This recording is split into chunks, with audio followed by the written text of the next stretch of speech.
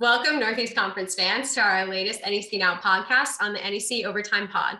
Today, I'm joined by St. Francis University women's basketball player Jada DePaul to discuss the importance of racial equality and women of color in sports as a part of the conference's NEC Speak Up initiative. Thank you so much for speaking with me today. No problem. I'm excited. Great. Jada, you're originally from Maryland. Can you tell us a little bit about your athletic and academic careers and how they brought you to St. Francis? I always played basketball when I was little. And the AAU basketball kind of in my area is, I'd say, pretty good. I traveled up and down the East Coast most of the time. And there's a lot of elite players and elite teams that come out of the area. So I happened to just end up playing on the same team as Joe Haig's daughter, who is the former coach here at St. Francis. And I got the opportunity to come up and visit school, and we worked something out, and I ended up here.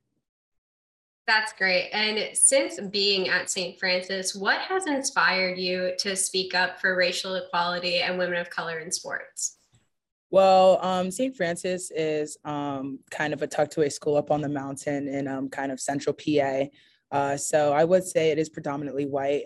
So, as a Black woman coming in and not being kind of the majority, but the minority, I feel like it's important to, always stay educated and make sure that people are aware of what's going on and making sure that it's spoken up about and not something to stray away from. Like you just said, I mean, you're living in a predominantly white area. So how do you advocate for racial equality in your area right now?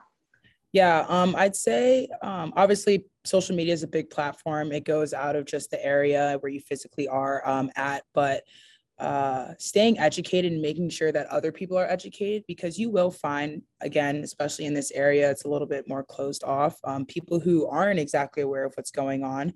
And some people usually, they find out some of their news through just social media. So like I said, being a minority in an area like this, the best way to kind of make sure that, racial injustice is known about is to educate people. Tell them as much as you can, make sure they know like it's not okay.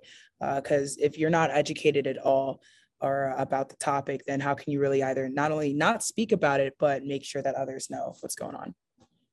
Right. And like you just said, I mean, how do you, as a Black woman in spaces that are often dominated by white people or men, like how do you use your voice and kind of make your presence known? Well, I'd say it's one thing to already be kind of a woman in the area, but to also be Black and women in the area is definitely known for me. So I'd say I always have like kind of a chip on my shoulder because the only thing you can do in the moment kind of is to make sure you can almost kind of set by example or lead and make sure you can kind of turn heads to let people know like, hey, I'm here. And, Black women can be successful and can do things, make marks, make changes.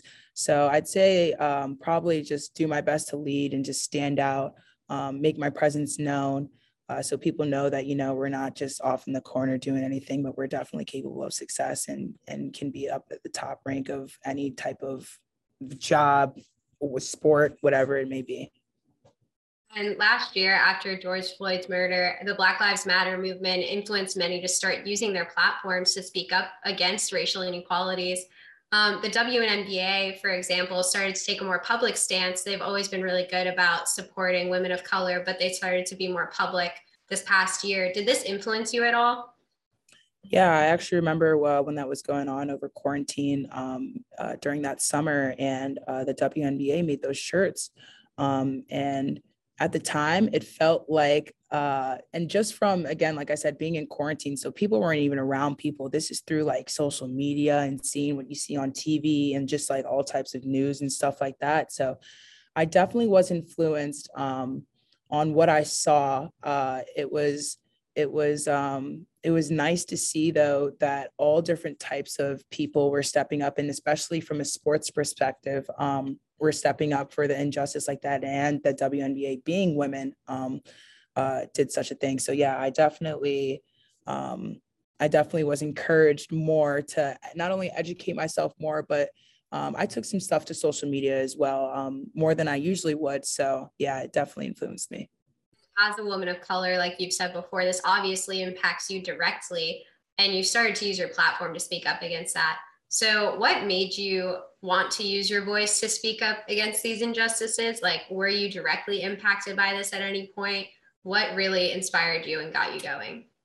Um, like I said, I think, the George Floyd, I mean, things of this has been happening far before the George Floyd incident, but I'd say that, being able to see other people stand up is very inspiring to make others want to also speak up. And, I mean, I hope that possibly I could do that, but I know there's people out there who have done it for me, and women in sports like Candace Parker, Serena Williams, athletes just kind of showing that it's more than just on the court. There's also real life out there. So I'd say definitely seeing the big names and watching the media and just reading different stories and people's testaments to it kind of builds up a little bit of fire inside, because you're kind of just like, oh, like these are my people, like you got to stand up for them. So yeah, I definitely have inspired by a couple of big names out there in sports and not in sports to speak up. Speaking of sports, your coach, Keela Whittington, is an incredible woman and advocate for diversity, especially among college athletics and college athletic staff. How has your coach played a role in your development as an athlete and as an activist? Oh yeah. Coach Keela, first off, she always, especially being a head coach, Black woman, she's always made sure that, our team is aware of what's going on in the world outside of just Loretto.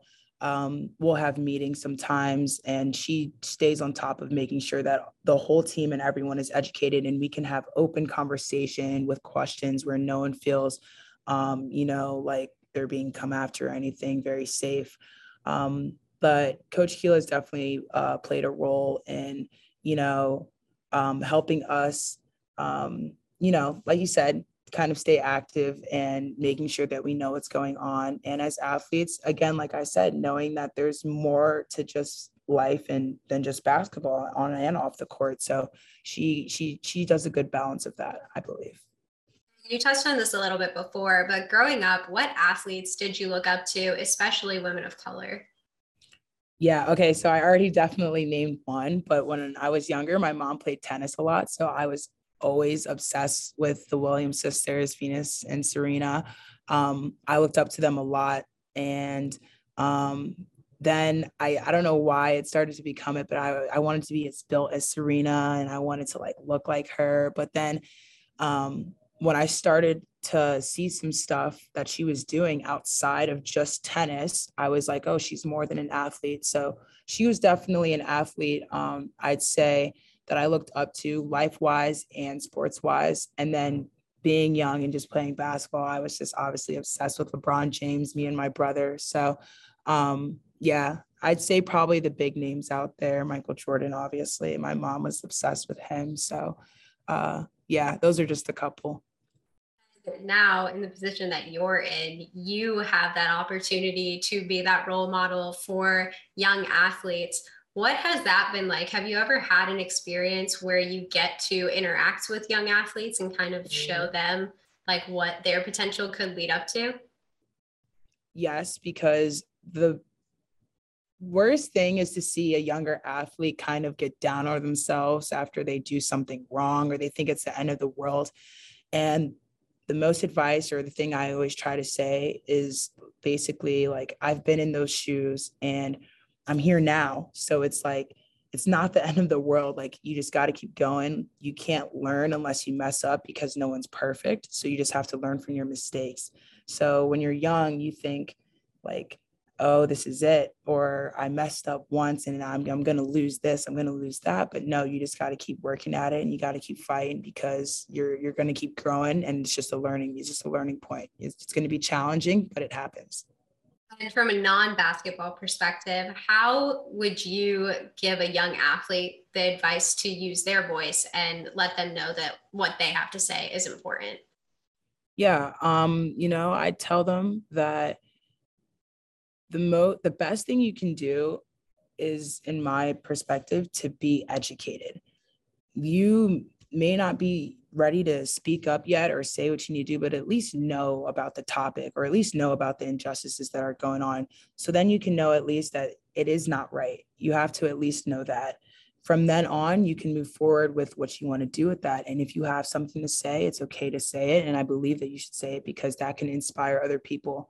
If you say nothing at all when you have something to say, then maybe you're depriving someone else of inspiration that they could have gotten from you. So I'd say, don't be afraid to speak up if you have something to say, and make sure you're always educated on the topic. And if not, educate others or find a way to find that knowledge. Well, thank you, Jada, so much for speaking with me today. No problem. I can't wait to see how your basketball season goes. Thank you. I appreciate it. Thank you again. This has been NSC Now.